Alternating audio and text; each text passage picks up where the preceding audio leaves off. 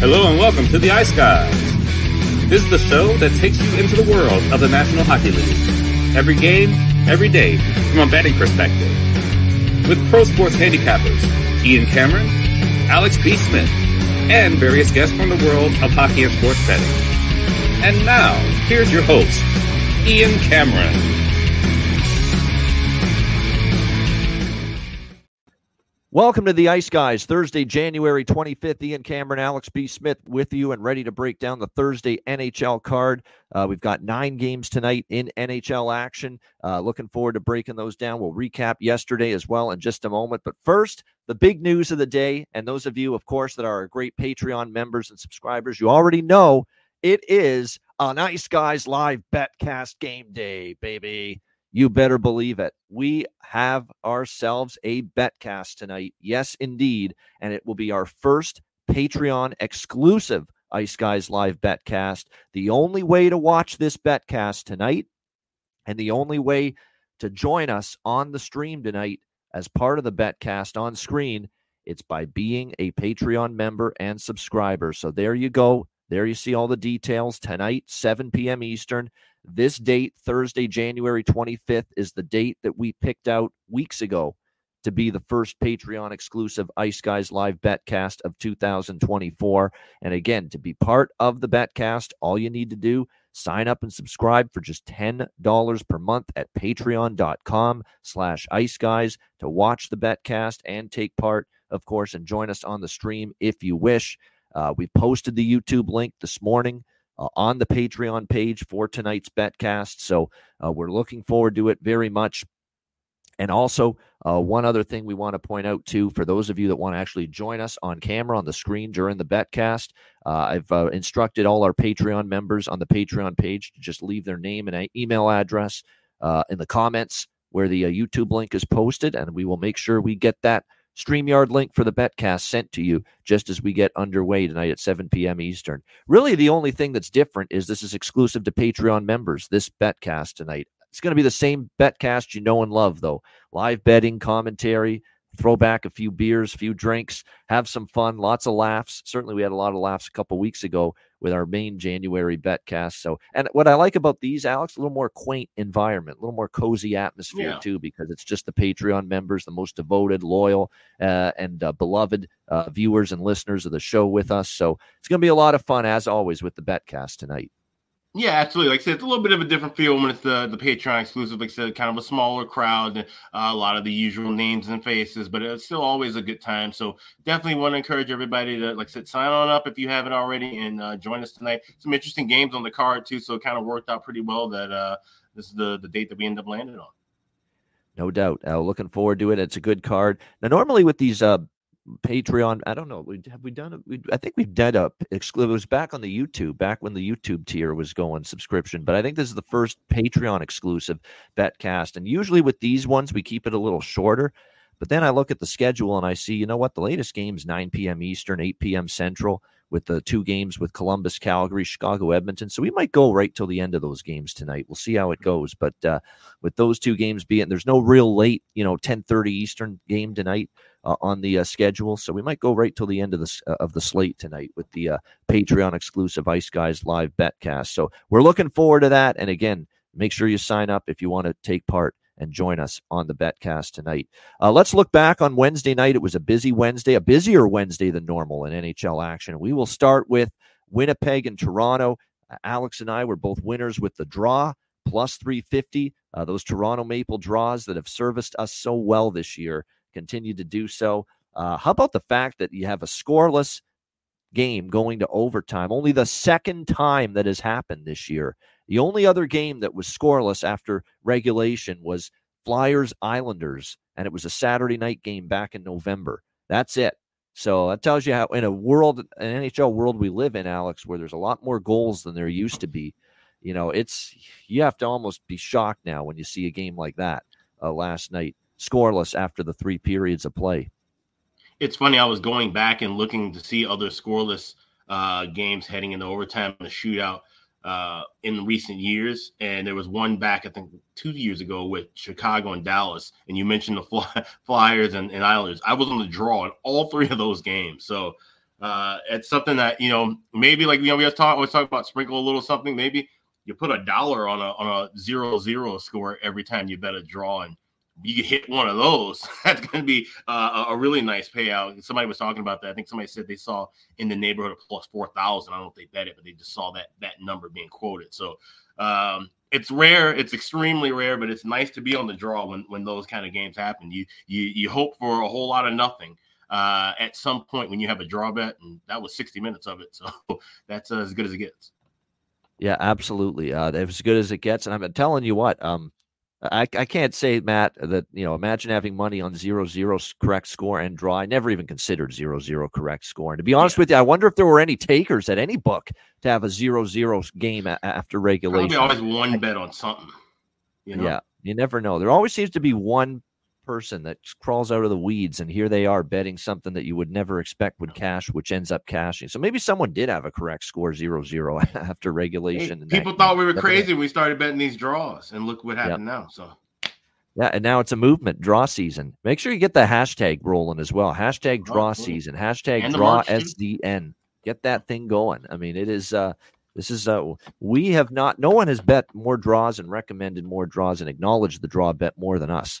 On any, we trump all the NHL betting shows, the ones out there, as far as trumpeting the draw bet and being able to profit from it as much as we have. So it was great to see that come through. It was a great goaltending matchup, and it was an awesome job by Ilya Samsonov. That's now 2 great performances by him in a row, really getting his confidence back. We know he's gone through, obviously, the mental struggles.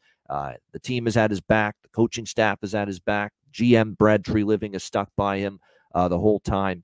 And to see him not only get the win and the shutout win and be spectacular, especially on a 2-on-0 breakaway that the Winnipeg Jets had shorthanded in that game. And he made like 2 or 3 incredible saves during that time.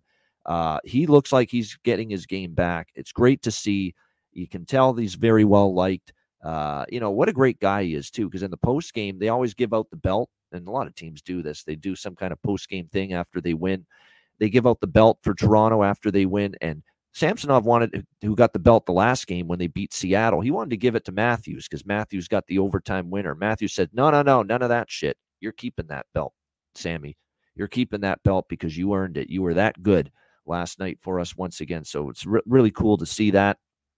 And look, the Leafs didn't play good at all. They played like ass for like half the game. Terrible. And that bad line change with Mitch Marner and Austin Matthews, which resulted in that 2-on-0 rush, shorthanded for Winnipeg, got their ass benched and stapled to the bench for like 2 or 3 shifts, including the next power play when Sheldon Keefe didn't put him out there on the ice. So you don't see that from Keefe very often. That angry, that pissed off, especially with his top players publicly, behind the bench there. But he was.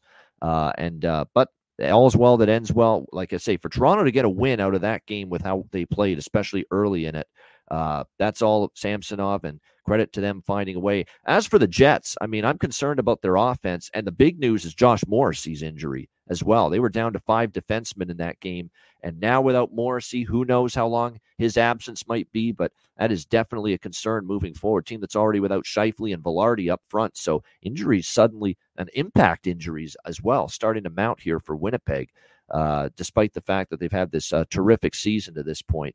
We saw Arizona and Florida. It was Fight Club at the beginning of that game with the Coyotes and the Panthers, and man, you love to see it. And this stems from a situation that happened between these teams in the desert where Nick Cousins was running around acting a fool. That's also the game he got injured. Zucker had enough of his antics and plowed him into the boards. Florida wasn't happy with that. Arizona wasn't happy with Cousins acting like a douche on the ice, which he's done quite a bit here this season. And I guess they decided, you know what? We don't like you for something, and you don't like us for something. We're going to settle it with a couple of scraps right off the hop. And that's exactly what we got with Arizona and Florida last night, where we saw 2 fights right off the get-go in that game. Gadjevich and O'Brien ended up fighting there at the beginning of that game. Lomberg against McBain right off the hop. So it was just, hey, we want to, settle this, and, let's put it all out on the table. That scrap right off the hop, given the animosity and the extracurriculars that took place when these two teams played earlier in this season. So that was quite a way to start the game. Florida just shelling poor Karel Vejmelka, who continues to struggle in net for Arizona.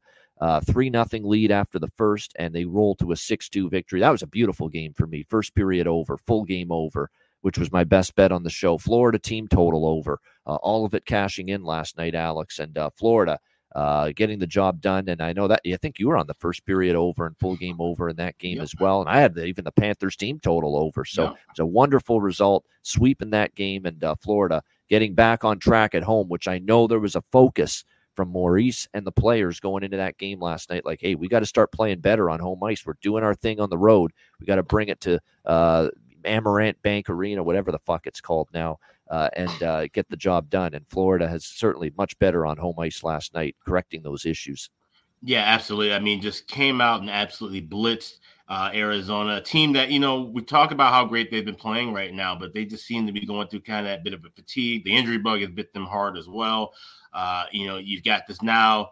You went from having a 1A, 1B system that looked pretty good at the end of last season with Vejmelka and Ingram to now Connor Ingram has, become a standout goaltender in the league, at least in this season. And Karel Vejmelka has massively fell off. And so now you have such a wide gap. And when I do I'll do my standings rankings, my goalie charts before tonight's betcast, I have a 30-cent difference between Ingram and Vejmelka, where I had a 20-cent difference in favor of Vejmelka around this time last year. So it's funny how things can change in a calendar year. And Florida took advantage of that, jumped all over, got the first period over, cashed easy with 3 goals in the first, hit that full game over. And like I said, I had a little bit of Panthers team total in that as well. So just a really solid, sound game from Florida. And they can keep stringing wins like that together against teams you need to beat. They're going to be right there in the mix as far as certainly a playoff team, but, we could be talking about them possibly winning that Atlantic Division title, especially with, other teams in that division kind of slipping off a little bit. No doubt. It was the Nathan McKinnon show in Colorado last night. Oh, my goodness, what a performance. And it's not the first time he's at a game like that, and he's certainly capable of it, but that was absolutely outstanding. Steven Stucci, good to see you, my friend. It's been a long time. He's a Minnesotan. Much like where Alex is, right? St. Paul, he's a Grand 7 guy. We ran into each other several times. Yeah, no doubt. It's been a long time, my friend. Hope you're doing well. I have not talked to Stephen in a very long time, and it's just you get so busy, and sometimes you lose contact with people. But we wish you well, and it's good to see you in our chat here and tuning into the show here. But yeah, Colorado just outstanding last night, 6-2 victory over the Washington Capitals. Nathan McKinnon just could not be stopped. He was just a natural hat trick in the second period. He adds a 4th goal to make it to give Colorado their 6th goal in that game. And that last goal he scored, that 4th goal, what a fucking bomb of a shot. My goodness. I mean, when that guy shoots the puck, it's like a missile coming for your head. I mean, serious. I mean, it's not just accuracy, it's velocity. I don't know if very few forwards shoot the puck harder than that guy. Like, it's going to rip your head off if it hits you without a mask on, decapitate you. Holy fuck. I mean, my goodness, what a shot that guy's got. But what a night he had. I mean, a natural hat trick, 4 goals for Nathan McKinnon last night, 6-2 win for Washington. Other than the first period over not hitting, that was a very good game for me as well. Team total over on the Avs and the full game over 6 there. Carolina, Boston, the first of the TNT games, 3-2 Hurricanes. Mom's trip. You can tell they were up for that. You can't disappoint Mom. It was a nice win for Carolina. I thought Spencer Martin played all right. First start with the Hurricanes. Yeah, he did. And that's another reason I think they wanted to dig in, play well for him, and they did. Boston made a push. Marchand getting them 2 goals to tie the game. But Jordan Martinook with the game winner. Now, that's a shot that Allmark's got to have. It's definitely a save he should make. But credit to Martinook. It leaked through Allmark and gives Carolina the lead, and they would hold on for the 3-2 win. And so Jordan Martinook, obviously game winner with over a minute left, and unfortunately ruined the draw for me. So thanks, Jordan, for that. But nevertheless, I will say this. You knew he was going to get interviewed after the game, but you didn't necessarily think Ma would join him in the post-game interview on TNT.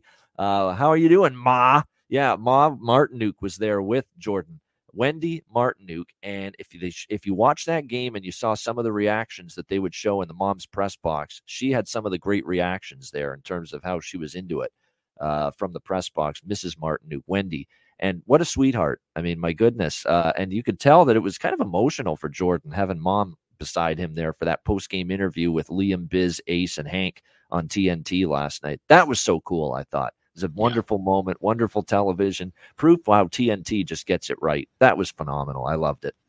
Yeah, absolutely. Yeah, that's something that ESPN wouldn't have probably even thought of doing. Like I said, it kind of incorporating that. But the TNT, once again, knocking it out of the park. And, she was mic'd up as well during the game. So it was cool to see him score. He's mic'd up, and then they cut to her in the press box as well. So you love seeing those moments like that. Those are the moments that make watching this game and watching sports overall as a whole great. Seeing these guys get to perform in front of the family members who helped them work hard as they could growing up to get to this point now, and to be able to share in those moments now, it's truly special. No doubt. It was great television there, and a nice win for Carolina. And they're in action again tonight. In fact, both of those teams are Carolina and Boston playing back-to-backs, and obviously we'll get to their games tonight momentarily. We had St. Louis with a 4-3 win against Vancouver in overtime last night. Credit to the Blues. Persistent, found a way. Vancouver comes back, ties it late, and then they still win in overtime. Now, there's debatable. It could have been interference on that overtime winner for Braden Shen. Wasn't called. I think he definitely could have called that, but it didn't get called, and St. Louis ends up winning it with that wrist shot from the slot, beating Casey DeSmith for the 4-3 overtime win. Credit to Alex. That's a draw I did not end up betting, but Alex did with the Blues and the Canucks there. A draw at around a plus 400 price. So outstanding snag there to get a draw there with the Blues and the Canucks. And if you thought that was impressive from Alex B. Smith, you ain't seen nothing yet.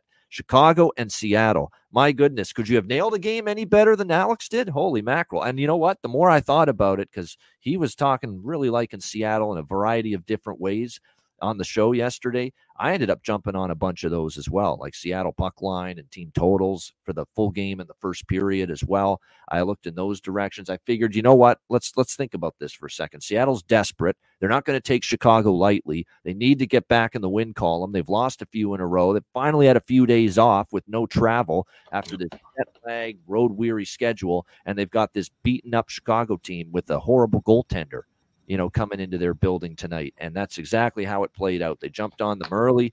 Chicago had a good first period, but then Seattle capitalized on every chance because, look, Soderblom's not it right now, clearly. And then, of course, Seattle ended up getting better and stronger as the game went on, and they ended up rolling to a 6-2 victory there. So how about this showing here for Alex B. Smith from this game? He recommended on the show, and we posted the card yesterday, as we always do. It's another perk to sign up at patreon.com/Ice Guys for $10 a month, not just because we have our first live betcast, which is Patreon exclusive tonight, but because the card is posted. The card for Alex included first period over, cash, full game over 5.5 cash, Seattle alternative team total over 4 plus 110 cash, and he even went with a first period correct score prop for Seattle, Chicago. Seattle up 2-1 after the first 20 minutes at 12-1, plus 1,200. That also cashed. My goodness, Alex, my hat's off and applause, and just incredible. Completely and utterly nailed the fuck out of that hockey game.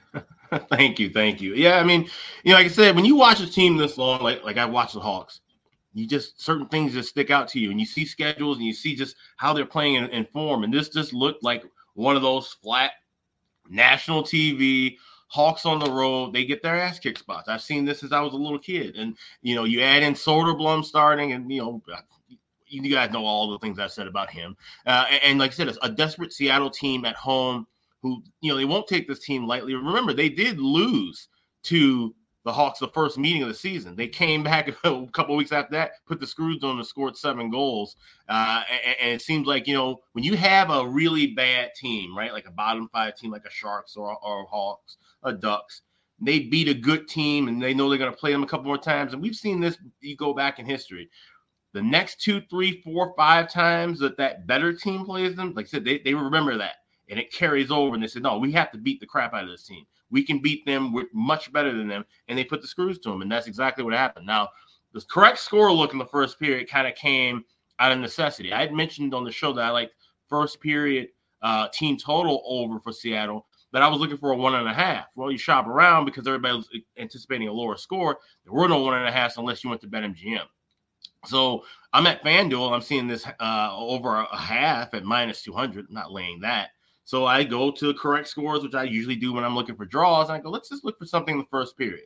And I'm like, I'm not going to go 2-0 because I feel like the Hawks could get a goal. If they're going to have any kind of energy, it's going to be in the first 20 minutes. So that's how I landed on 2-1 at a decent price, plus 1,200 to tie in with everything else. And it all came to fruition. Yeah, it was wonderful, wonderful result all around, and that's about as happy. That's the wonderful thing about betting, especially when you're betting with unbiased opinions. When you're betting to make money, you're betting to win, you're betting good situations, good spots. You wouldn't think, Alex was a Blackhawks fan listening to him just now. I mean, he's loving life. He's just loving it here. What a great game for me last night. Yeah. And it's because, look, you got to make money and you got to do what's right from a financial standpoint. And your betting decisions can't be clouded by fandom. I've said that for years and years, and that's proof right there. It's like I could bet on the Hawks and then be double miserable because my team lost and I lost money. Or I could realize, hey, these guys aren't good. Let me bet the other side in any way I possibly can and make some money out of it. So, yeah, that's the most fun I probably ever had watching the Hawks lose, to be honest. There's a good question, probably for Alex, because he dabbles in that way more than I do, the correct score. But Tim says, how many units would you recommend betting on a correct score? Oh, no, that's really small. Like no more than a quarter unit for a correct score. Like I had a quarter unit on that personally. Sometimes, and if I do a correct score full game, that'll definitely be a quarter unit. But if I'm doing anything with a period, this is like maybe the second time I've ever done this for the first period. If I'm doing this for a first period, it would be a quarter unit max, and I would go even smaller than that because this is beer. We're talking beer money here because if at plus 1,200, all right, fine. You throw a 10 on it, you got some decent money coming back your way. So it's something to where you got your. I talked about this with a couple other gamblers where they have a kind of like the round things off. So if they have X amount in 738, they'll take that 738 and just throw it on some kind of prop they like. So it's something you could do like that. Take $2-3 and round off your balance and just throw it on something fun like that, and it could hit, and all of a sudden you got $50 or $100 extra in your account. You're paying for juice essentially when you're making larger bets. If you start betting with those smaller units and finding some diamonds in the rough like that. Yeah, and no doubt that was a great result. And if you think it's bad for Chicago last night, they have a brutal travel spot. Seattle now to Edmonton, back-to-back now, and you got to play a team that's looking for their 15th win in a row tonight. And by the way, they're closing in on the league record, the NHL record for consecutive wins. I think it's Pittsburgh in 91-92, I believe, 17 92-93, yeah. Yeah, and they're getting close to that. Like they're 3 away from tying it, 4 away from surpassing it. You don't think that's on their minds now, that they want to not just tie, but maybe beat that record? So that's a motivated Edmonton team probably tonight as well. And then the last game, I mean, I'm ready to say it. I mean, I'm worried. I think the Kings might be broken. I can't believe I'm saying that about this team. I cannot believe it, especially with the way they had that incredible road run to start the year and just how locked in they were to the details of their game defensively and how their team structure was. And Talbot was great in net, and they were scoring enough goals and they were winning games the right way. And, to me, that's the biggest issue with the LA Kings. What has happened to their structure? What has happened to their defensive game? What has happened to it? And last night was just a dreadful disaster. You're up 3-1. You're in control against a Buffalo team that is just erratic, inconsistent, that's also playing a back-to-back on the road. And the LA Kings somehow lose the lead and end up getting 4 unanswered scored against them to lose 5-3 last night to the Buffalo Sabres. And that's the lowest of the low for all of these losses that they have had. Just absolutely dreadful. 2-12 for the LA Kings now in their last 14 games. And Anjay Kopitar says we're not playing as a team. Todd McClellan, the stupidity that went into the loss is beyond explainable. And someone actually asked Todd McClellan after the game, are you worried at all currently with this bad run about your job? And I can't believe it. Last night's the first time I'm thinking, is Todd McClellan going to get gassed here if this continues for another few days or a week or so? Rob Blake just gave him a vote of confidence like a week or 2 weeks ago. But my goodness, if it keeps going like this, I'd be worried if I'm Todd McClellan. And he answered that question very, very honestly last night. He says, it's a fair question. He said, it's totally fair. That's what he said about that question about, whether he was worried, about the status of him as a head coach right now. But no more angry words, Pointed words and remarks following that loss came from anyone but Drew Doughty after that game, who really, really lit in and laced his team for this recent run, saying, we've got guys in this room that are too worried about themselves, worried about their points. Is that like a veiled shot at Pierre-Luc Dubois, maybe? I don't know. But he did score last night, by the way, so that was good to see that. I did bet that goal prop, so that was the one good thing for LA. We had a 3-1 lead tonight, and then guys started to think it was a cookie night. We stopped playing the way we know how to play, had an awful second period, and aren't much better in the third. It's about the team, not about yourself. Guys on this team, we need to realize that. So Drew Doughty coming out swinging about his teammates right now and the plight of this Kings team. They're a mess right now, Alex, and I'm shocked. I can't believe that it's gotten this bad. Yeah, I'm stunned too. And I understand Doughty's frustration as a veteran and a leader on this team, and a guy who would love nothing more to have one more deep playoff run before he calls it a career. To see guys around him, lollygagging and not putting forth the full 60-minute effort it requires night in and night out.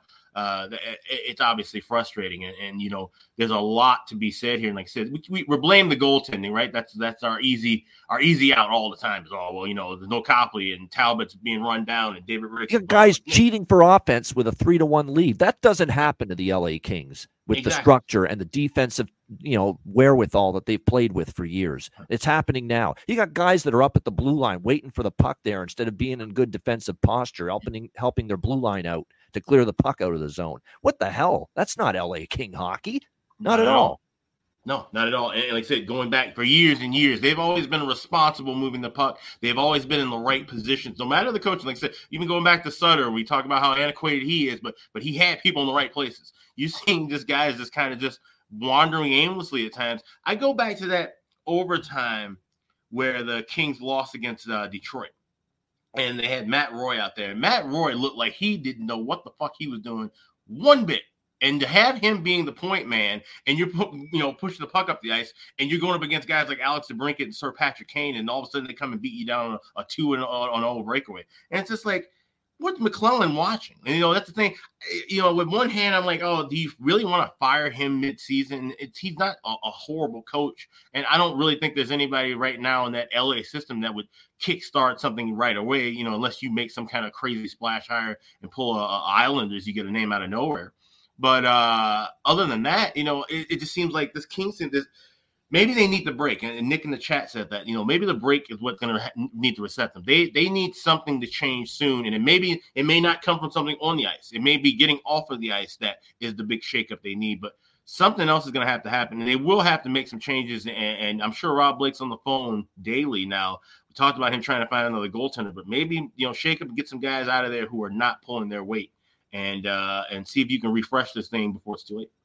Yeah, I mean, Talbot hasn't been as great. I get that. But my goodness, you're exactly right. Philly Eagle Flyers got it nailed. They look slow. They're getting beaten to loose pucks. And you can't win puck battles if you don't have the foot speed to win those battles.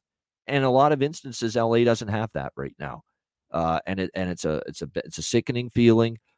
You're right. Maybe this blue line, we overrated it because I thought I liked Matt Roy's game last year, 2 years ago. He hasn't been that same guy, not even close this year. For the LA Kings. I don't think even Mikey Anderson's played as well this year. He's made some fumbles and fuck-ups with the puck, too. They all have. They all have. And even though Doughty was ripping the team, he's not absolved the blame either. Nope. He's had some issues as well in terms of his own end. And look, he's played a lot of games. You're not going to get the absolute best of him. I'm not going to blame I don't mind I think Gavrikov's been solid. He's the one guy I wouldn't blame too much. I don't think I have too much issue with him right now. But Englund and Clark, I mean, poor Brant Clark, this kid's just a young kid here. It put into a tough spot here with the team struggling right now. But they've just got to iron it out. And to me, when you look at this team too, offensively, it's been up and down from everybody. Pierre-Luc Dubois brought in to be the strong two-way center. His defensive game hasn't been anywhere close to as good as it should be. And obviously, the offense hasn't been there consistently for him. So there's just a lot of issues right now. Kempe's not having a great year, to be honest. Kempe's having a so-so year. This is a guy that we thought would get 40 or even 50 goals this year for the LA Kings. Andrei Kopitar, I feel bad for him. His offense has dried up considerably, too.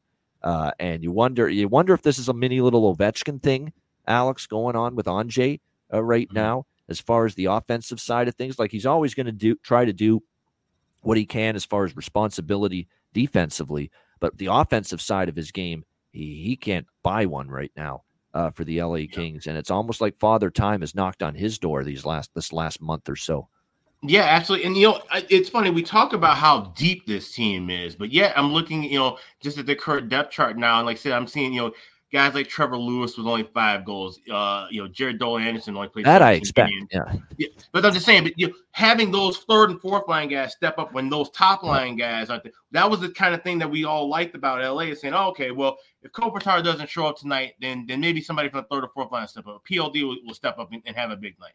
And that's the thing. We haven't been seeing that. This team has been way more top heavy forward wise from a score sheet perspective than we were expecting. And so when you add that to the issues of defense and then the issues of goaltending, I think that's the biggest problem. They're having these stretches and streaks because they're so top heavy. And we see this happen with all top heavy teams.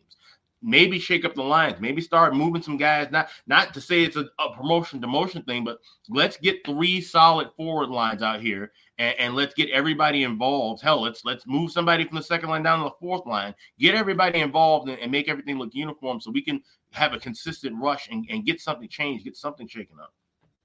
Yeah, I mean, it's just, you're right. They look slow. They're not getting any sort of depth forward contributions offensively. Kopitar's offensive game has declined. Kempe's not having the season he did last year.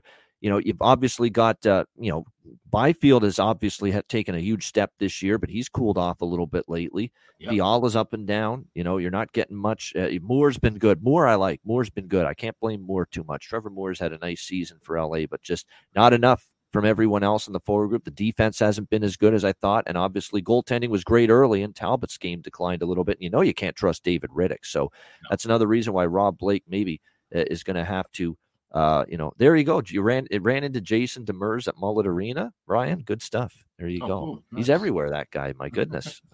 He really is. But yeah, I mean, just issues right now for the LA Kings. There's no question about that. And it's tough. They need it's a great point by Nick Earl. Good to see him in the chat. They need the All-Star break. Oh, badly they need it. Maybe that's what's going to get them back on track, but they need it. They look like they're leaking oil, and they need the All-Star break in the worst way. There's no question about that. All right, let's get into the Thursday card here. We've got the first game on tap. It is the Boston Bruins and the Ottawa Senators. We've got Boston minus 135, road favorites, 6.5 the total. Here in this game, back-to-back for the Bruins after losing it to Carolina last night by a score of 3-2.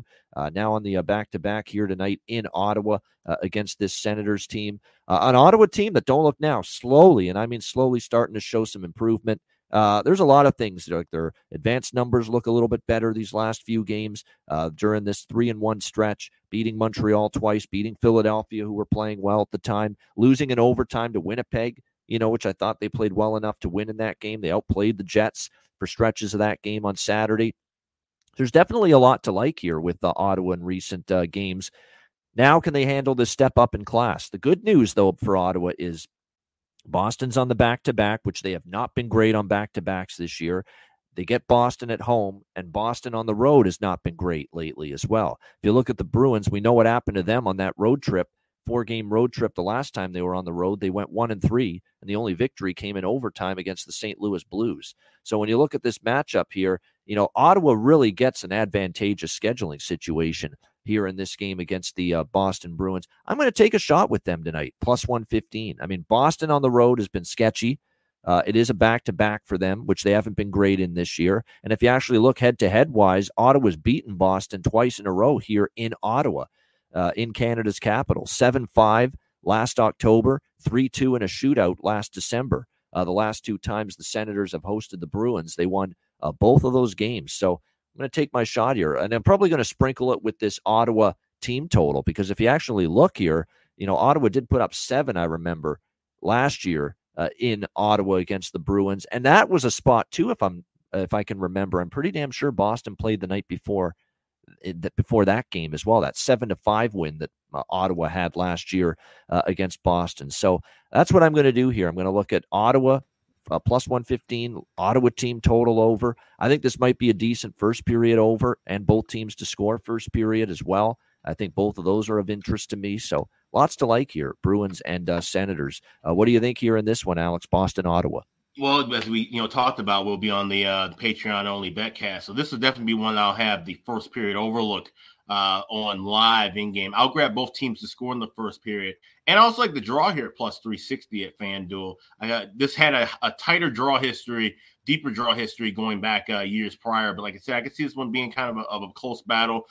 Boston, like I said, that game last night really should have gone to overtime with Boston and Carolina. That pace, that flow, and that seems like that second half kind of classic Boston Bruins hockey. Now, like I said, leaving and going on the road, second night of back-to-back, I could definitely see where maybe Ottawa jumps out a little early, but Boston finds a way, just like they did last night, to kind of come back and steady things. So I like the draw here, and I probably will end up being on Ottawa, but I think I can wait in-game and get a better price. I think we'll see some, like I said, action go both ways, and I'm hoping to maybe get Boston, maybe grab a quick lead, a lead deep later in the game, and Ottawa maybe try to come back. So this is definitely an in-game play. Want to look at both teams to score in the first period and the draw pregame, and then all the other stuff we'll talk about on the Patreon. Yep, no doubt. And as far as player props go for this game, there's a lot that stand out. Coyle, DeBrusk. Jimmy mentioned Jakub Lauko. Didn't score last night, but keep an eye on him. He's been noticeable. Like, it was all Marchand last night, but I think you got more of the depth guys that might be able to chip in tonight. Carolina defended pretty well last night. Let's keep that in mind. Ottawa's defending better, finally. But still, I think there's going to be inroads for Boston to be able to make some more things happen. Ridley Gregg, yes. Ridley Gregg scored the other night. You're getting outstanding prices still with him, even though he's now on the second line with Stützle and Batherson, but still great value there. I think Pinto's worth a look. He finally got on the board since returning from his suspension against Montreal. He's now got points in back-to-back games since he's been back. So Pinto, probably worth a look. So keep an eye on that. There's a couple props there for Ottawa that definitely stand out. And I mentioned Matthew Joseph, and he ended up, I think, getting on the board as well for Ottawa the other day against Montreal. So definitely good to look in those directions as far as props go. All right. Look, the Montreal Canadiens have not had a good season. The Islanders an up and down season, but this is going to be a much anticipated game simply because it's Patrick Roy going back to Montreal, where his playing days there ended with a thud as far as that game where he got lit up by Detroit. We know what it was, 95. Mario Tremblay, the coach of the Canadiens, leaves him in net to suffer that night. And then the old stare down as Patrick Roy was finally taken out. And then between Tremblay and Roy, and then the next thing you know, Roy says, I want out. I want to trade, and the rest is history. He was out of Montreal, and next thing you know, he's going to Denver and becoming a member of the Colorado Avalanche, and the rest is history. He ends up having a great run there with Colorado. But the Islanders minus 145, road favorites, 6 the total here in this game. Deep down inside, I'm sure time heals all wounds, but at the same point in time, the Islanders, or Patrick Roy, I think still would always be interested in beating this Montreal team when he's got a chance as far as coaching against them. So I think when you look at this game, I certainly do like the Islanders side here. And I'm going to lay the $1.45. I'm not screwing around here with the regulation or -1 or anything like that. I'll pay up to get minus 145 here on the Islanders. I thought the Vegas game, look, they got Vegas pretty angry after the New Jersey loss. Cassidy kind of called them out. And Vegas played a pretty good road game the next night against the Islanders. So I don't fault them too much for losing that second game with Roy behind the bench. They're 1-1. Don't forget they beat a very good Dallas team before that in Roy's debut. I don't know. Montreal, I'm just not seeing what I'm hoping to see. I know Ottawa, I thought they were going to be a lot better than that against the Ottawa Senators. And I think definitely when you look at that game 4-1, I was not impressed. That's a team that beat you down 6-2. You lost 9-4 to Boston. Supposed to respond after those 2 games. And I thought the push from Montreal wasn't as great as I thought. And all of a sudden now, goal scoring here, 2 of the last 3 games, especially against Ottawa, they could not find the back of the net. So that's definitely a concern for me going into this matchup. Now, I will say this, Montreal, the last 2 times they've hosted the New York Islanders, they have won. So I do want to keep that in mind. And that there is definitely, we have seen them play well here. But I like the Islanders here off a loss to Vegas here. Patrick Roy is going to want to go in there and get this win. I think the team, knows that these games coming up to the All-Star break are important if they want to give themselves a chance here to be a playoff team when it's all said and done. So I'm going to go Islanders, but I'm going to go minus 145, not the regulation, because I actually do think this could be a draw, even though I like the Islanders to win. Let's be real. They went to overtime against Dallas with Roy. very close to overtime with Vegas the other night. So keep that in mind. And yes, I know it's going to be Semyon Varlamov getting the start tonight for the New York Islanders as opposed to Ilya Sorokin. But I read a quote the other day when they asked Varlamov about Patrick Waugh being the coach of the team now. He says, "I love it. This is almost like a dream come true for me." Like, that's something else. So, and keep in mind, that's a Russian goalie saying that. Mm-hmm. You know, you would not be shocked in the least to hear, you know, a Canadian goalie especially say, "Wow, Patrick Waugh's coaching here, someone I idolized." That's a Russian goalie saying, "Wow, this is a legend. This is a guy that was one of the best of all time at his position when he played the game, and now he's coaching my team and coaching me." That's exciting. And watch Patrick Waugh's influence probably get better goaltending now moving forward a little bit from this Islanders team. Who better to learn from than Patrick Waugh as far as goaltending is concerned?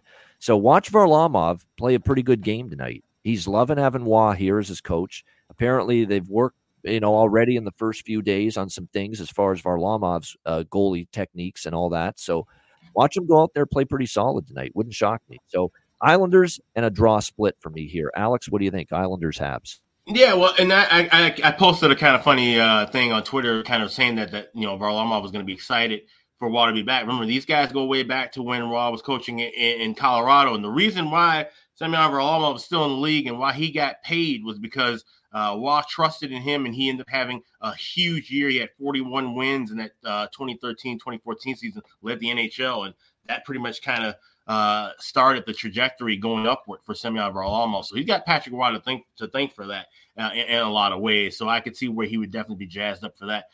Yeah, I mean, 140, 145 is usually my cutoff. And you know, this is a spot here where it's worth laying. Like I said, you can't trust these teams to win in regulation. And I'm on the draw because you look at the chart Chris Otto have provided us. Islanders, number one team in draws. 38% of their games have gone past regulation. Montreal, 34% of their games have gone past regulation, 16 draws. So when you add those two things together, and the fact that we're still getting a price above 300, definitely have to roll with the draw here. But if I had to pick a side, it would be leaning heavily toward the Islanders here in this spot. He said Waugh coming back to Montreal, which keep in mind, when he was with Colorado, he went just 3-3 against Montreal, coaching them, and 1-2 in the Bell Center. So there's no real strong trend one way or the other as far as Waugh returning back home to face the Habs. But I think the Owls will be in a good spot here. So give me the draw, and maybe if we see something in game tonight during the betcast, I might try and grab some Islanders money. There we go. All right. And that meant, again, we've got our Patreon exclusive live betcast tonight. So if there's any uncertainty from either of us pregame, you know, about what to do with any of these games, that's what the betcast is for. The betcast always opens the door to greater opportunity with many of these games, and I'm sure it will be that way once again tonight. As far as the props for this game, you look at, Bo Horvat's, I think, a game-time decision, but I think he's going to end up playing. Pierre Engvall is back, and he's on the second line with Nelson and Palmieri. I don't mind looking in that direction with Engvall potentially. There's some value there with him. You know, Montreal ain't scoring right now. They've shaken up the line. Slavkovsky's back down to the second line with Monahan and Armia. Anderson up to the top line now with Suzuki and Caulfield. And, Anderson in the past has been able to score playing up on that top line with Suzuki and Caulfield. So I think this might be a Josh Anderson kind of night if you're going to look at someone from Montreal in the goal scorer prop category. All right, Arizona, Tampa Bay. We've got the Lightning minus 220 home favorite, 6.5 being the total in this game. Obviously, that was a very tough spot last night for the Coyotes with Vejmelka in net. He struggled in that 6-2 loss against the Florida Panthers last night. Florida was also chomping at the bit to play a better home game after a rough homestand last time. So it was not a great night for Vejmelka. He stayed in for the whole game, knowing it was a back-to-back, knowing that Andre Tourigny was going to go with Connor Ingram tonight on the back-to-back. So Ingram is in net for Arizona tonight. Vasilevsky for the Tampa Bay Lightning. You've got some injuries really on both sides, but more so on Tampa. You know, they've been without, obviously, Stetcher and Barrett Hayton, Travis Boyd, Matt Dumba's out on the blue line, but Eric Chernak is out for Tampa. And, I know Sergachev and Hedman get all the talk and about, how important they are to this team. But Don't forget about Chernak and his defensive ability, the physicality that he brings on that blue line. So when he's out of the lineup, he's also missed, for this Tampa team that, let's be real, they don't have quite the same depth that we've seen in years past on the blue line. And look at tonight, because of Chernak out, Sergachev still on IR. You got Hedman, Radish, Dahan, Perbix, and you're down to Max Crozier and Emil Martinson Lilleberg on that blue line tonight for the Tampa Bay Lightning. So, that's a little thin back there, if you ask me, going into this matchup here against the Coyotes. Ingram in net, we'll see how he fares. Like I said, with Ingram lately, Ingram's whole season has been very good. But you look at the last few starts he's on a 4-start win streak coming into tonight. Now, 3 of those were at home, but he did go to Vegas November the 25th, Connor Ingram, and he shut out the Vegas Golden Knights back in that game. He's been very solid lately. You look at these January starts, pretty solid overall, giving his team a chance to win every night, back-to-back wins. Connor Ingram, I'm looking at the numbers. Last 5 starts, he's given up 3 or less in all 5 of those starts, and a grand total of just 9 goals in those 5 starts. So he's playing very well here for the Arizona Coyotes. I'm tempted to sprinkle a little bit on Arizona tonight. I am, even though it's a back-to-back for them. I don't love that it's back-to-back for them and Tampa's rested, but Tampa's also coming off the road. A 3-game road trip that they had through Buffalo, Detroit, and Philadelphia. They ended up going 2-1 on that road trip. We'll see how they fare here tonight back home off that mini road trip. Like I said, it is back-to-back for the Coyotes, but with Ingram and net, who's given them a chance to win, it seems like every single night, I wouldn't totally rule them out of having a chance here tonight, even on this back-to-back. I'm looking at their back-to-back numbers this year, and it looks like I've got Arizona at, let me just see here. They've only played 3 back-to-backs all year, 1 and 2. So a very small sample size as far as that's concerned. I think what I'm going to do here is I'm going to maybe sprinkle a bit on Arizona money line, but I'm going to focus more on that Arizona team total tonight, because you look at the fact that that blue line of the Lightning is a little banged up tonight in this game against the Coyotes, including, of course, Chernak, who's one of their more shut down, stay-at-home defensemen, missing in action for them tonight. And again, with this being obviously Tampa a pretty big favorite here, you're able to get Arizona's team total over 2.5 minus 112. A very good price. So I think I'm going to go in on that a little bit. Arizona team total here over 2.5 minus 112. Maybe a smaller position on the money line here with the Coyotes. What do you think here in this one, Alex? Arizona, Tampa Bay. Yeah, this is a game where I'm kind of leaning toward looking at this draw here. It's a big enough price, seeing as high as plus 375 at Caesars, plus 370 at FanDuel, where I think Arizona, because of the way that they got kind of crushed in their last game, they could kind of slow things down a little bit. Like I said, Ingram, we know he's a much better goaltender, and he's been in good form. And Vasilevsky going for Tampa Bay, I could see this maybe kind of being a bit of a goalie duel. So I'm leaning toward the under as well. I don't know if I'm going to fire away on that necessarily, but I like the draw more. I think we could see it under kind of a pace for the majority of this contest. Like I said, both teams that need points, both teams kind of looking toward the break, and it's Tampa Bay coming off of the road, being back home. Having that spot leading into the break, I think we could see more fatigue from the home teams in those circumstances. For the majority of the time, especially we saw last night, we saw road teams get demolished, like Arizona. We saw Chicago get demolished. I think those road teams that could kind of struggle in certain spots in these last couple of days, where maybe some home teams that are coming off of the road and looking and saying, hey, we got a few days before the break, kind of, maybe a deeper exhale, and then they get caught up by some teams that they should be beating. So give me the draw here, plus 370. All right, draw here for Alex with Arizona and Tampa Bay. All right, Philadelphia, Detroit. We've got this is a good one. They're 2 teams that are right in the hunt for playoff positioning. It's a very important game here, especially for the Flyers, who have now, lost a few in a row, trying to get back on track. Even money here, minus 110 both sides, 6.5 the total. Where do we think the Philadelphia Flyers are at mentally right now? They know the Carter Hart's obviously been granted this leave of absence, which we think is connected to the unfortunate incident that took place 6 years ago with the World Junior team. It looks like it's got to do with that. They didn't look right the other night against Tampa. They really didn't look right as far as defensive posture. They took too many penalties, and Tortorella said that after the game, that we took way too many penalties. You cannot give Tampa Bay, regardless of where you play them, that many power play opportunities because Tampa Bay has lived off the power play this year.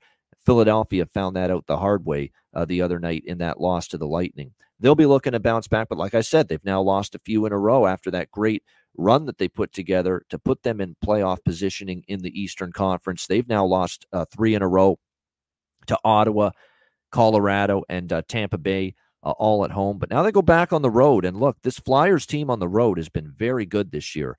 14-6-4 for them on the road this year. Only 6, Alex, regulation losses on the road this season for the Philadelphia Flyers. 14-6-4. So they've played 24 road games.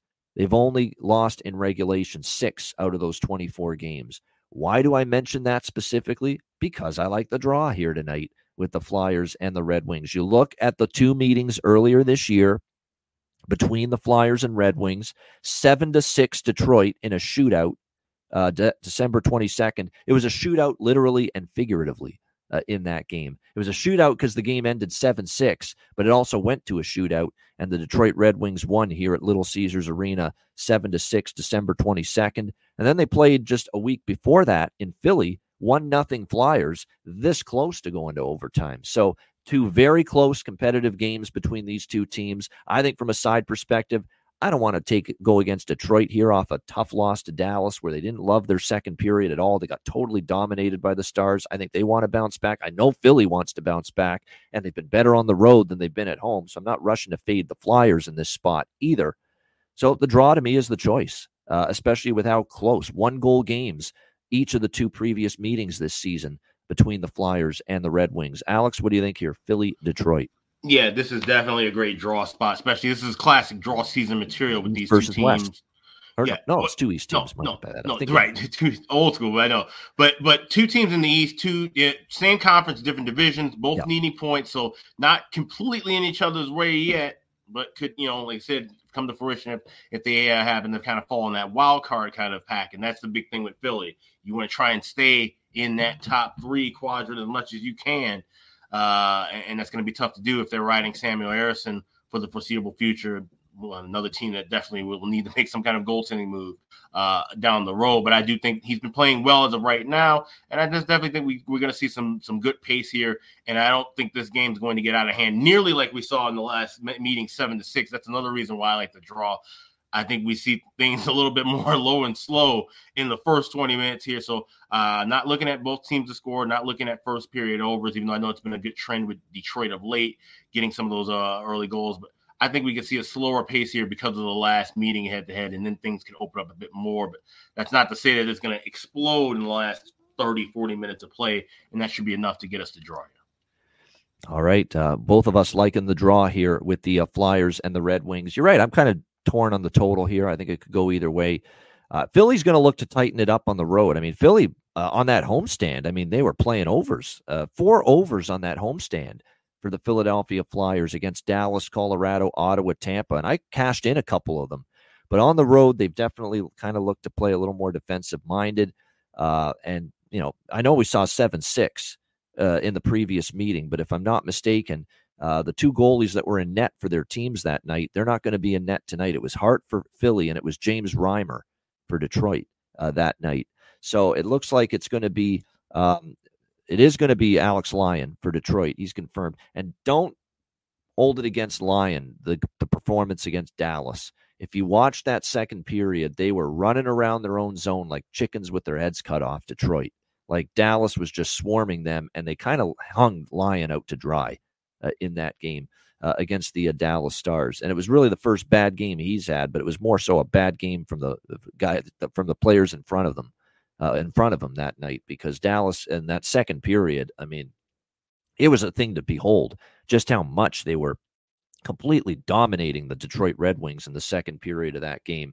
But we'll see. Lyon, that's true, Matt. Lyon, in terms of there was a couple but goals that, maybe one that went under his arm. You're right. That should have had that one, but still, they were running around. They made life very difficult on him. So we'll see if he bounces back. As for the most part, he's played pretty solid here for the Red Wings. We expect Sam Ersson in net for Philadelphia here.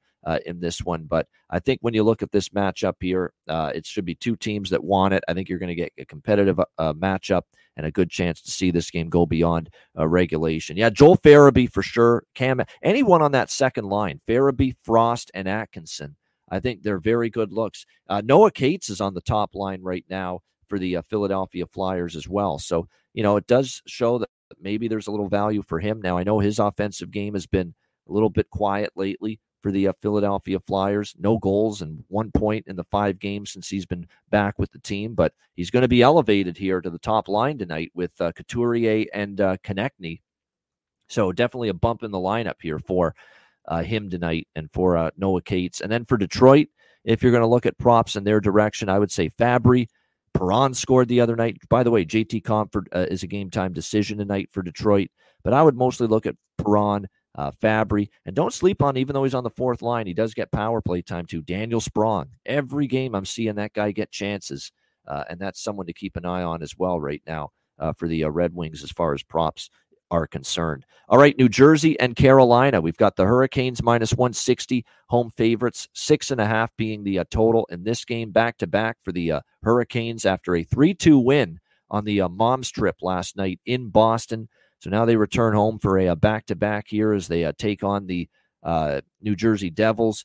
New Jersey has definitely had their tough times. We've talked about how they've kind of struggled without Jack Hughes, but give them credit. 6-5 win against Vegas in overtime earlier this week without Jack Hughes. So that's good, positive momentum for them, and a sign that, life can go on and New Jersey can win hockey games when Jack Hughes isn't in the lineup. And of course, he remains out of the lineup. Now, the interesting thing here is not only is Hughes still out, of course, Siegenthaler and Brendan Smith on the blue line, Dougie Hamilton on the blue line, but now you've got the two cases of Michael McLeod and Cal Foote, who look like they might be tied with the sexual assault case and incident from 6 years ago with that Canadian World Junior team. And Cal Foote, has been in and out of the lineup, but losing Mikey McLeod, how many times have we just sung praises for Mikey McLeod this year on this show and the way he's played and how he stepped up for the Devils, especially without Jack Hughes in the lineup. So that is what's even more unfortunate. I mean, we're not here to talk anymore about, at least for the time being, about what they did off the ice, if they were involved. We're talking from a hockey perspective. Mikey McLeod, missing him is significant for the New Jersey Devils with the way he was playing going into his removal here from the team and this leave of absence that he's now going through. Carolina's won 4 of the last 5 meetings. These teams have actually not played yet this season. And, of course, these two teams haven't played since their playoff series last year, where Carolina knocked out the New Jersey Devils in the second round. I'm taking New Jersey here. With everything I just said about the Devils and, Jack Hughes being out and now Mikey McLeod being out, New Jersey I don't want to back at home. At home, they're just, I don't think they're very reliable.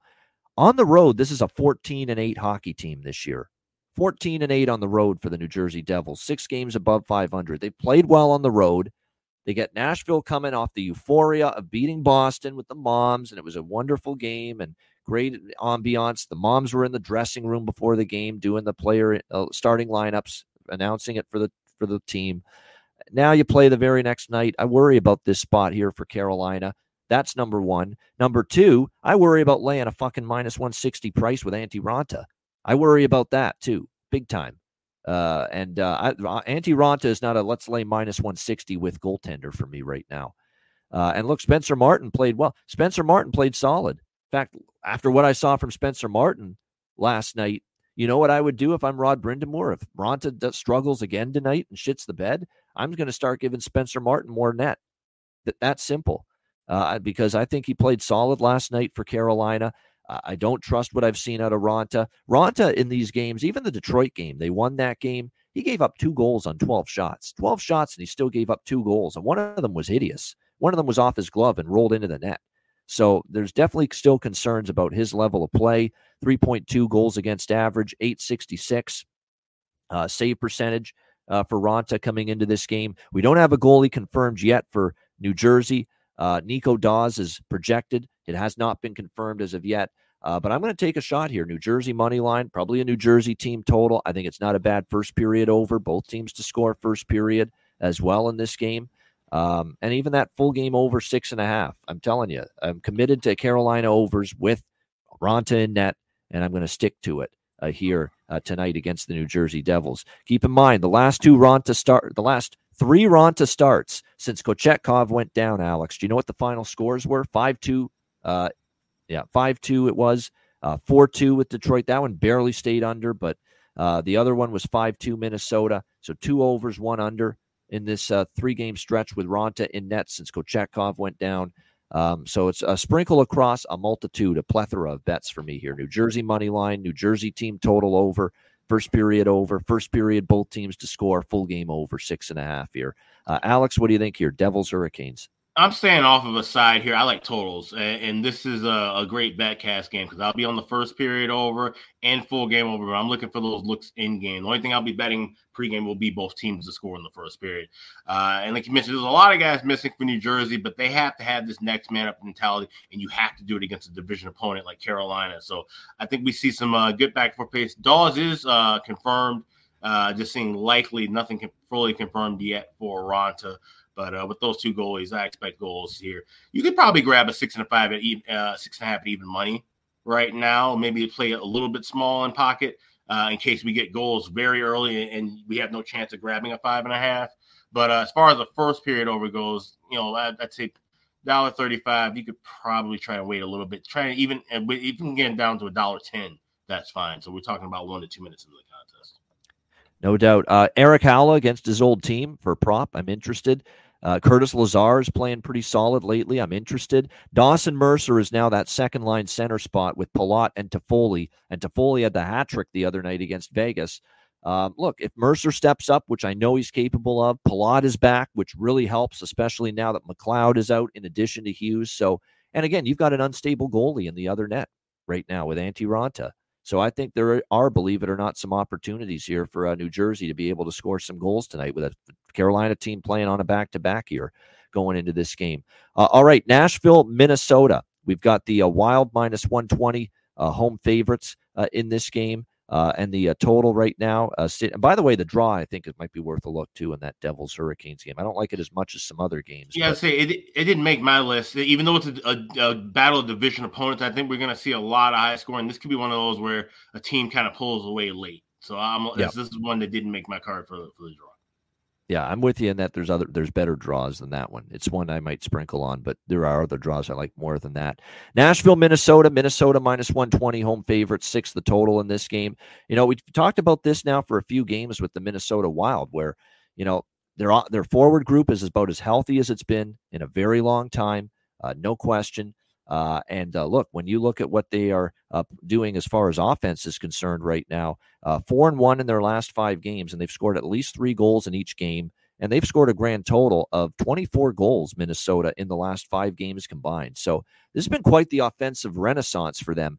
4 straight Minnesota games have gone over the total as well. And again, they've got everyone healthy. And right now, Kaprizov is back, and he's producing. Rossi, Zuccarello, Foligno's chipping in. Eriksson Ek's been good. Boldy's cooled off a little bit, but you got Ryan Hartman stepping up for Minnesota as well, Johansson. So they're healthy up front, and they've got the majority of their top 6, top 9 forwards producing right now. And that's why you've seen the uptick in offense lately for the Minnesota Wild. They are still, of course, without Spurgeon. They're still without Marc-Andre Fleury. As far as goaltending is concerned going into this game, Philip Gustafsson, of course, pressed into duty. With Fleury still out, UC Saros will get the start in net for the Nashville Predators. We've talked about how his play the last few games hasn't been nearly as good, although he was pretty good against Florida. They lost 4-1, but 2 of those goals were empty net goals. He only gave up 2 in that game. He was a little bit better. The fact remains he's still on a bit of a slide, 1-3 in his last 4 starts for the Nashville Predators. Nashville comes into this game off back-to-back losses against Arizona and Florida. I don't know. Something's got to give here. 5 straight Nashville games have gone under, and then 4 straight Minnesota games have gone over. Okay, so what's going to give here with the Predators and the Wild tonight? You look at series history, it's actually been an over series history here. 3 straight meetings have gone over, and you go back to the last 8 meetings, and we're looking at 7-1 to the over in the last 8 meetings between the Preds and the Wild. So I'm going to defer to, like you could say, Nashville's going under lately, Minnesota's going over lately, but that series history kind of tilts me in the scales of over in this game with Nashville and Minnesota. This is one where I might sprinkle a little bit on both teams to score in the first period. I'm certainly be interested in that, and maybe look at the over 6 as well with the Predators and the Wild. What do you think here in this one, Alex? Nashville, Minnesota. We always say styles make fights, right? And in the Central Division, that couldn't be truer. You talk about Nashville and Dallas, it's usually a low and slow start, and then the game kind of opens up. With Nashville and Minnesota, when these two teams play, and I watch these two teams play a lot, being right here in St. Paul, it's always fireworks right out of the gate. And that's proven, like you said, looking at these overs that have cash left and right, and we're seeing a trend of 7-1 to the first period over in the last 8 meetings, and a couple of games have gone to overtime. It's not one of my favorite draw plays because the Wild are just kind of still bumbling around a little bit. Naturally, except playing under, I would be more, leaning toward them going into the draw. Here, I think we see goals. And so I'm on the over 6 as well as first period over of 1.5 minus $1.20. We're getting that cheaper of a price because of Nashville's run and also liking both teams to score in the first period. So I might play these a little bit smaller pregame and then try to jump on and grab some more in game because we're looking at the range where we can get some bigger plus prices. So with that $1.20 first period over, we might play that for only a half unit now and then grab another half unit when we're on the air and hopefully maybe a plus 130, plus 135 and try to just add a little extra value to it. Yeah, Eriksson, Ek, Hartman, no doubt, Rossi, Kaprizov, obviously, and Brock Faber, absolutely. I think that's the best prop is right now Brock Faber. Brock Faber is tapping into his offensive upside and capabilities right now. He's jumping into the play, shooting the puck. He has 2 goals, 6 assists, 8 points in the last 5 games for the great young defenseman for the Minnesota Wild, Brock Faber. So his props are absolutely worth a look. And look, not only the assists, but he's scored in 2 of the last 3 games as well for the Minnesota Wild. So Brock Faber to get a goal tonight, plus 700 at FanDuel, plus 150 to get an assist. I think both of those are excellent looks because he has definitely been piling up the points for Minnesota. For Nashville, you look at their lineup tonight. It's still that great top line, O'Reilly, Forsberg, Nyquist really carrying the load lately for them offensively. And Nyquist in particular has been showing some value, no question about that. Colton Sissons has assists in 3 straight games. Roman Yossi's been piling up the points, most of them assists, but 9 points in the last 7 games. Here for Roman Josi. So keep an eye on what he's been able to do, obviously, from the blue line for Nashville. All right, next up, we've got Anaheim and Dallas. It is the Dallas Stars minus 330, it looks like here, as home favorites in this game, and the total sitting at 6.5, shaded to the over in this game. Obviously, with Dallas, they get Miro Heiskanen back. That's the first thing we've got to say. A huge, huge deal for Dallas getting Miro Heiskanen back in the lineup for this game tonight against the Dallas Stars. He's missed the last, I believe, 10 games. So to get him back is significant. Obviously, just means everything to this Dallas blue line. Dallas with like I said, against Detroit, it was a weird game where, they were down 2-1 after the first. They had maybe one of their best periods of the season in the second. And then they kind of let Detroit back into the game, but they did hang on to win 5-4 in Detroit, finish that 4-game road trip at 2-2, losing to the Flyers and the Islanders, beating the Devils and the Red Wings. They now return home here to Dallas where, it's been a mixed bag for the Stars, on home ice, especially of late. They still have a 14-10 home record, but a little more up and down lately. Anaheim has been better on the road, but that's not saying much. They're 7-18 at home. They're 9-13 on the road. So they have been better on the road, but like I said, that's not saying much. How much do you make of them beating Buffalo 4-2? It's been a rough stretch for them. They had only gone 2-7 in 9 games before that victory against Buffalo. We'll see how they fare here in Dallas. I will say this, though, about the Dallas and Anaheim recent series. If you look at last year, the 2 meetings, we saw Anaheim win 2-0 at home. We saw Dallas win in a shootout here at home against Anaheim 3-2 last year. And then earlier this season in Anaheim, Anaheim made Dallas work for it. Dallas won 3-2. That was a dead even hockey game. I remember it. And it was a tough one for the Dallas Stars to win there. So we'll see how this one plays out. It looks like for goaltending tonight, Jake Ottinger confirmed for Dallas. John Gibson projected in net for Anaheim, although that has not been confirmed as of yet. You start to look at this Dallas team, and the last game against Detroit, a lot of goals in it. I'm torn with what to do here. Like, by default, my first thought was first period over, full game over with Anaheim Dallas. My first thought was that. I don't know. There's something about this game that's a little leery to me, but I could see actually Anaheim getting on the board in the first period. Momentum from the Dallas game, okay, or momentum from the Buffalo game, I should say, when they won 4-2. The one thing about Dallas this year at home, especially against inferior competition, is this bad habit of theirs to give up a goal in the opening period. It has been a bad trait of theirs. So I'm going to take Anaheim basically Anaheim to score a goal in the first period at -130. And I'm also going to take both teams to score in the first period with Anaheim and Dallas. This has been a bad trait lately for Dallas, where they've given up a goal to an inferior team at home early in the hockey game. And Ottinger's just been as much of a fault, for this as anybody, because he's been in the net for a lot of these starts. The Ottawa game, the Montreal game. I remember some of those home games they played earlier in the season where they're down 1-0, like in the first 5 minutes. So I worry about that here for Dallas, coming off a win to wrap up that roadie, coming back home, and Anaheim with a little bit of a pep in their step after a win to finally snap their skid against Buffalo. Maybe Anaheim can strike early in this game. So, like I said, first period over, both teams to score first period, maybe an Anaheim to score in the first period. I'm interested in all those. I lean first period over, but this is one of those because we have the betcast tonight. Wait for a 5.5. Maybe we'll get a better number during the betcast, the Patreon exclusive betcast tonight.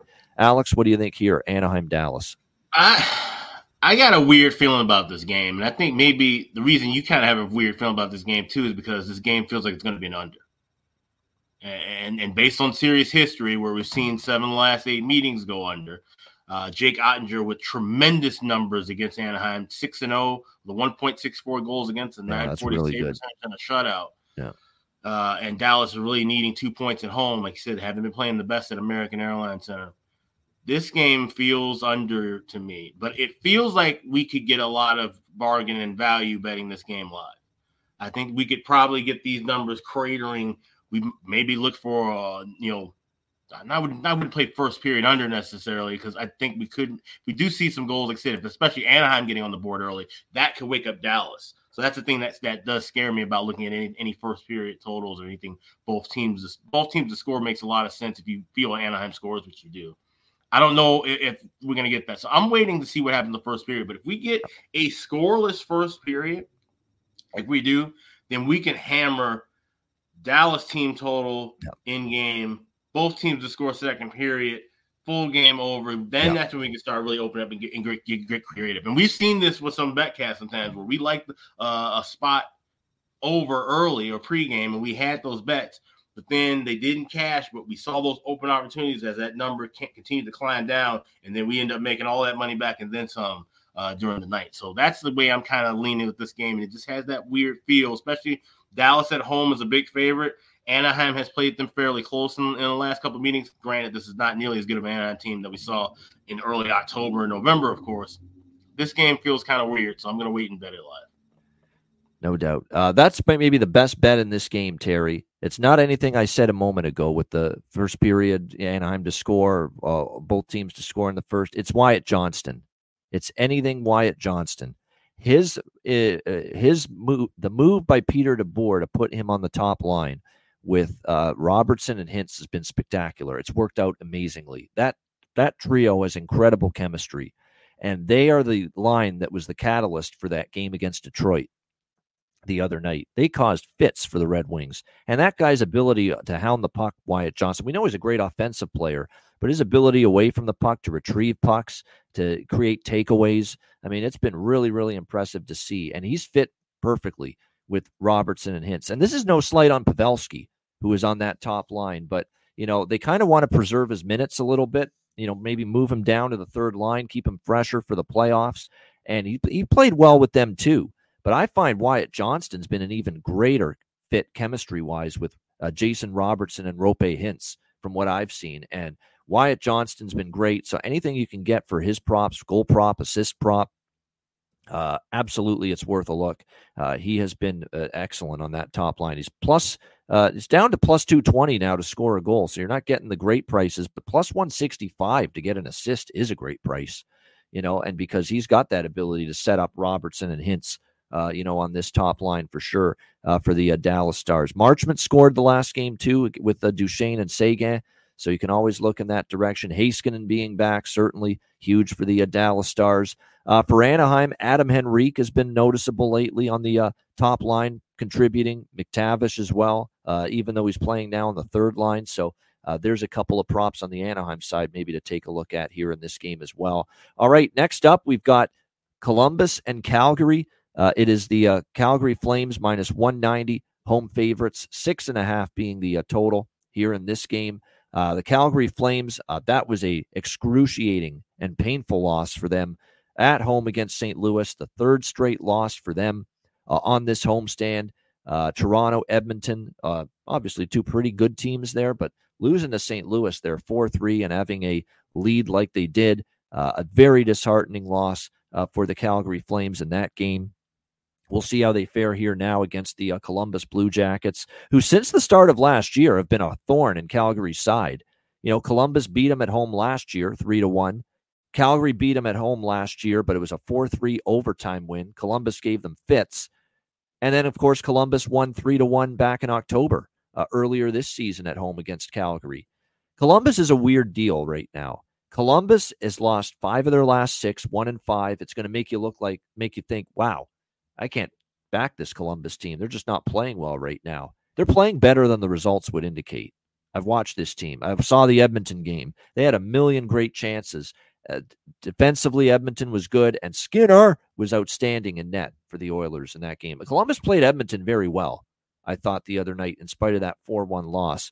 The New Jersey game, they lost 4-1. That game was closer than the score would indicate. They beat Vancouver 4-3 in a shootout. The Seattle loss was a pretty even game, and they didn't get the goaltending, which is, look, that's what happens. They're not a great defensive team most nights, and the goaltending's erratic. Tarasov is in net tonight for the Columbus Blue Jackets. What will we get from him? They are going back Calgary to Jacob Markstrom, who was in net, by the way, for that St. Louis game where they had that awful third period and losing 4-3. Tarasov has sat the last 3 games as Merzlikin's got those starts. Unfortunately, he's allowed 11 goals in his last 2 games, and a 4.08 goals against, 875 save percentage is not exactly something that makes you all that optimistic or confident right now in backing Columbus. But man, I'm tempted. I really am tempted to take +1. Calgary minus 190 right now. The definition of an erratic team, the Calgary Flames, minus 190, and a Columbus team that's been a thorn in their backside since the beginning of last year. I think I have to sprinkle just a tad on Columbus. It terrifies me that Tarasov's in net for the Jackets, but the Columbus and draw split is kind of what I was thinking here in this game. Remember, it went to overtime in Calgary last year between the Blue Jackets and the Flames, so I'm interested in that. To me, this is overs as well. First period over, both teams to score first period. I can see the full game going over, but I might only bet small on that. Wait for a better number during the Patreon exclusive live betcast tonight. And then props. I mean, where do you start with the props? I mean, Sharon Govich, Coleman continue to be on fire for the Flames. Matt Coronado is, I think, due to score one at some point on the second line for them as well.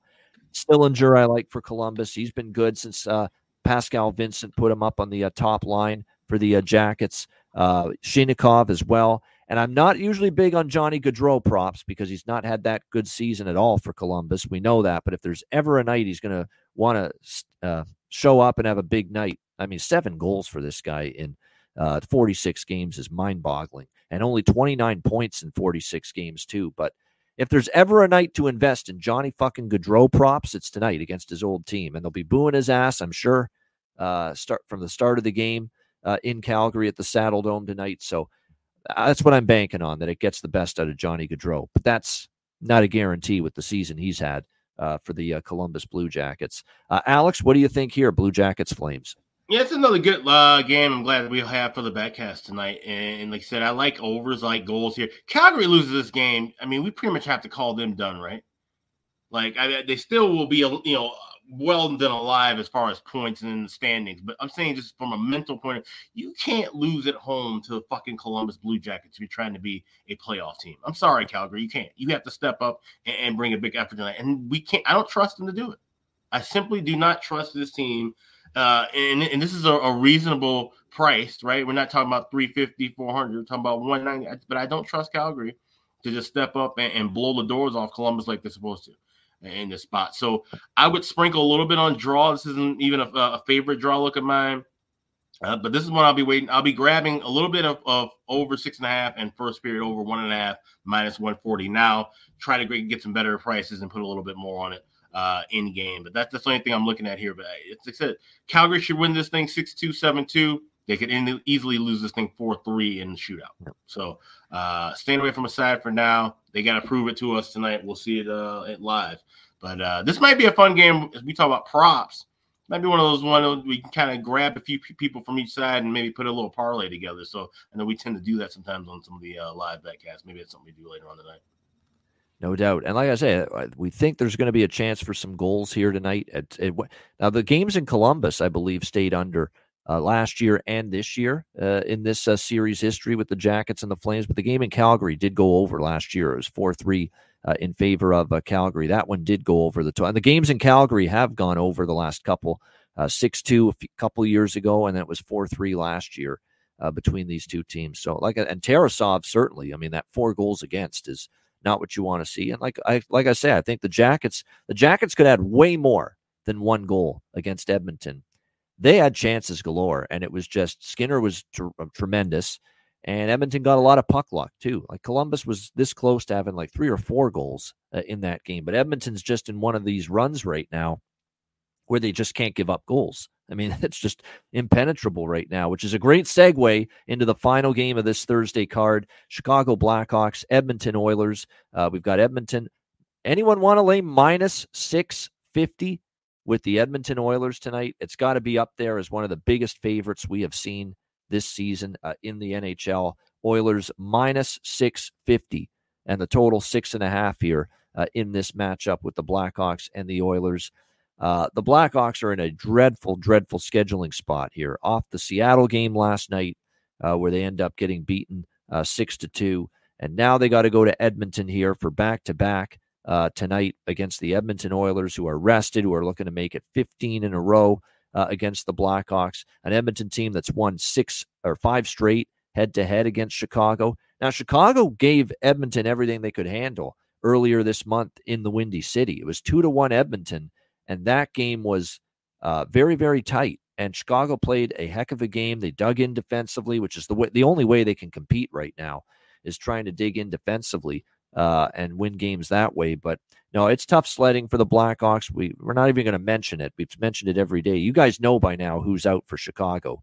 Bedard and a bunch of others as well. And the others are important too to why this offense is struggling. It looks like tonight on this back-to-back, obviously, last night in the loss against Seattle, we saw Soderblom in net, and that's a big reason why Alex really liked Seattle in a variety of ways in that game. Peter Mrazek expected to start. Hasn't been confirmed, but I'm pretty sure we'll see him. Calvin Pickard, how about that? Getting the start for the Edmonton Oilers tonight in this game. We'll see how he fares. You know, his numbers are solid here for the Edmonton Oilers. 2.69 goals against, 902 save percentage. He's won his last 3 starts.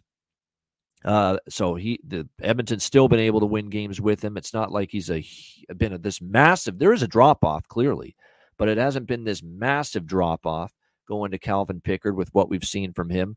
2 goals allowed against Detroit in a win. 2 goals allowed against Anaheim in a win. 3 goals allowed against New Jersey in a win. So, you know, he's been solid here for the Edmonton Oilers in these last few starts. So we'll see how this one goes tonight, but certainly not interested in minus 650 on the Edmonton Oilers. I'm tempted by that first period team total look that, you know, I won with Vancouver with it early in the week against, who was it? Chicago, the same Blackhawks team. I went to the well with Seattle Last night, that first period team total over, which was plus 200, by the way, at BetMGM. It was plus 200 for that Kraken over 1.5 team total in the first period. I might get in there with Edmonton team total over 1.5 tonight. Just keep that streak going. Chicago's been giving up goals early, especially on the road here this week to Vancouver, to Seattle. That's the only thing I would bet pregame, quite honestly. It's just Edmonton team total over 1.5 in the first period. Get a nice plus price with that. There's just very little value if you want anything on Edmonton. And I know there's going to be some people that might be braver than me that take plus 475 with Chicago, that they shock the world and they end this 14-game win streak. And I guess with Pickard in net, who, is capable of having a bad night, anything can happen. But this is just brutal for Chicago schedule-wise. I mean, you can't ask for worse. Seattle with a shorthanded, depleted team last night, and now in Edmonton tonight, less than 24 hours later. That's tough. That is as tough as it gets. Alex, what do you think, Chicago-Edmonton? So I like goals here sparingly. Obviously, we can't rely on Chicago to score a ton, but they are going to get out of their funk and not just be a team that just, goes and either scores one goal or gets shut out. We've seen some spurts of offense. They had a ton of chances last night. They had a chance to tie that game in the first period and ruin the correct score bet. When they got that goal to make it 2-1, they were buzzing late in the first period. And then as soon as they hit the locker room, whatever energy went out of that building, and then they come out Soderblom with a soft goal, 15 seconds in the second period. The rest is history. Now we get Peter Mrazek most likely in net. And they said Calvin Pickard. Calvin Pickard has played against the Hawks more than any other team in the National Hockey League in his career. Yeah, he has 8 starts against them. 2-4 with a 3.23 goals against and a 912 save percentage. So not world beater numbers necessarily. Obviously, the clash of trends is what's the big story here. Edmonton on the historic run, winning. The Hawks near one of their historic runs, losing on the road. I mean, this road run, it's reminiscent of the shit we saw in the late 90s, early 2000s with this franchise. Just absolutely abysmal when they're away from 1901 West Madison. That being said, I think this game could be kind of a closer-paced game late. I don't think Edmonton blows the doors off Chicago early. I think Mrazek, with as well as he's played, Mrazek gotten, he knows where he's going to be the next couple of years. Contract is safe and secure. I think he comes out and makes some big saves early, and we see the goals kind of come through late. But Edmonton could run out of gas here. It's not necessarily because they're playing the Hawks. I just think they might just run out of gas. It's been a lot of positive hockey, and when you play in this winning streak, that pressure mounts. It's just like, kind of being in that kind of same playoff kind of mentality. Yeah, you're trying to win every game, but you have those crash and burn moments in the playoffs. Think about when you see teams lose in the playoffs. They, swept somebody in the first round. They come out and then all of a sudden get their asses handed to them in a game somewhere in the second round. This game is going to be a draw. I like this at plus 550. I was going to bet this regardless because of the principle of plus 550 for the draw. You have to have some of that in pocket. But I actually think this is a legitimate draw play to the sense of where Edmonton could, bounce out, get a ton of chances and pepper Mrazek with shots. He makes saves, and then the dam breaks. We saw this happen in games late against Winnipeg. We saw this happen in games late against Dallas. That's Mrazek's MO. He starts off strong and hot, but then the blue liners start getting weak and tired, and then he starts, he can't stop everything. He's not a brick wall. Something trickles through, and then that's when we start seeing him be more human. We see the defense even take more shifts off, which is insane, and things get out of hand. But with Edmonton, they're one of those teams, especially at home, even with this streak, we've seen them kind of let teams back into it. And now with Pickard in net, he's someone who can give up a goal or two. So plus 550 on the draw is something I'll be betting pregame, and I'll be looking for some other things when we're live on the Betcast. All right, there we go. Draw at plus 550. What a price there. The only thing I might sprinkle on that, but the only other thing pregame I'm on side or total is the Oilers team total over 1.5. If, for some reason they don't strike twice in the first, this is why it's good to have the Patreon exclusive live betcast tonight. We'll be able to maybe bet some live stuff in this game, see how it starts, maybe have that wait, just be patient. If Edmonton doesn't, have an outburst of offense early, that maybe it can come later in the game as Chicago really starts to feel the fatigue set in of Vancouver Monday night, Seattle last night, and now Edmonton tonight, third road game in 4 nights, no question. So definitely Interesting to see how this one plays out. As far as the props go for Edmonton, I'm going to continue to say the same two guys, Fogle and McLeod. This is where the value is, and this is a big reason why Edmonton has been winning 14 games in a row, going for number 15 in a row tonight. Fogle and McLeod have given this team some depth scoring to help out Leon and Connor McDavid and Hyman and Kane. And Dylan Holloway, don't sleep on him too. He's up to the third line now, and he's playing better and better each game. Dylan Holloway might be able to chip in as well for the Edmonton Oilers tonight. All right, that is the Thursday card. Shout out to everyone in the chat. 276 live viewers. Hit the like button. We appreciate it very much. And as we mentioned off the top of the show, and for those of you that are patreon.com/Ice Guys, Patreon page members, you already know, you saw the YouTube link get posted this morning. Tonight is the night. It is our first Patreon exclusive live betcast tonight at 7 p.m. Eastern Time. Again, sign up and subscribe for just $10 per month at patreon.com/Ice Guys to watch and to take part in tonight's betcast. It's the only way to watch tonight's betcast, and it's the only way to take part in it is being a Patreon member. So join us for that. It's the same betcast you know and love from the regular ones, a live betting commentary, a bunch of our great viewers and listeners joining us, throwing back some booze as well. And always a lot of fun. So looking forward to our first Patreon exclusive Ice Guys live betcast of the new year tonight at 7 p.m. Eastern. The YouTube link is posted on the page, and the YouTube link is only viewable to Patreon members. It's an unlisted YouTube link, so you can't see it publicly. You can only view it through the Patreon page as a member. So important to point that out. And if you want to join us on the betcast tonight and you're a Patreon member, just leave a comment where the YouTube link is posted on the page. We'll send you the StreamYard link for the betcast before it begins. And, of course, all the other regular content is there. Sides, totals, player props, daily, goalie charts, totals charts. We've got bonus videos coming up during the All-Star break. All that and more. Patreon.com/Ice Guys. Just $10 per month, plus tonight's exclusive live betcast. And, of course, don't forget about the store. Get your gear and your Ice Guys merch at iceguys.myspreadshop.com. Yeah, we got a deal going on right now. 20% off everything in the store right now. That's the main store, iceguys.myspreadshop.com. We've also got pinned on our X page at _Ice Guys, which is Ian's temporary Twitter page.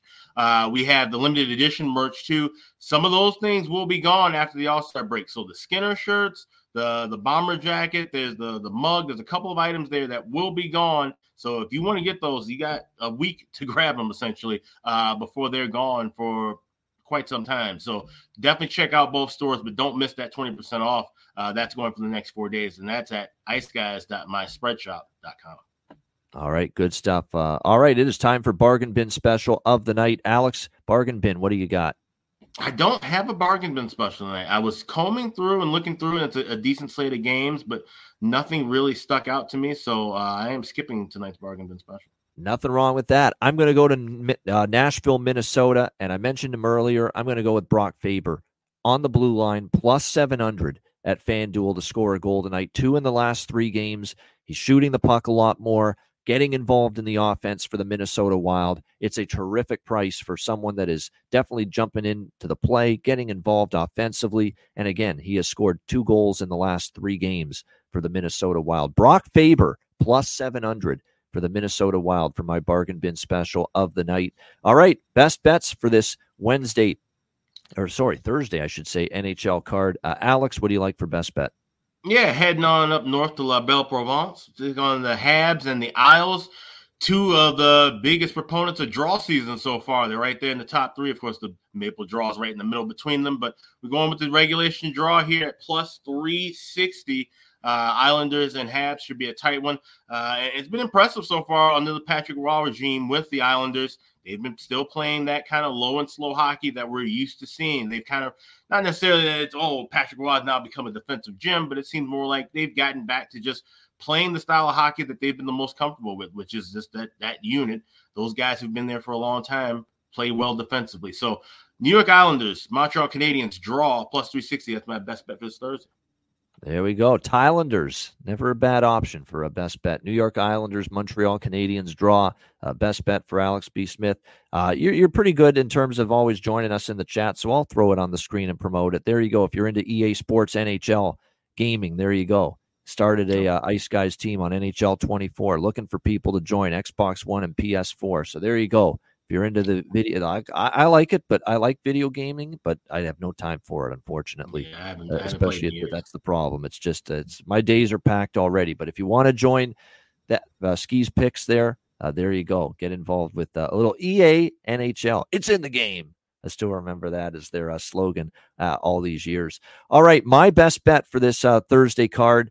Lots to choose from. A lot of interesting spots here for this Thursday slate. But when it's all said and done, I'm going to end up going with I'm going to go with Ottawa here.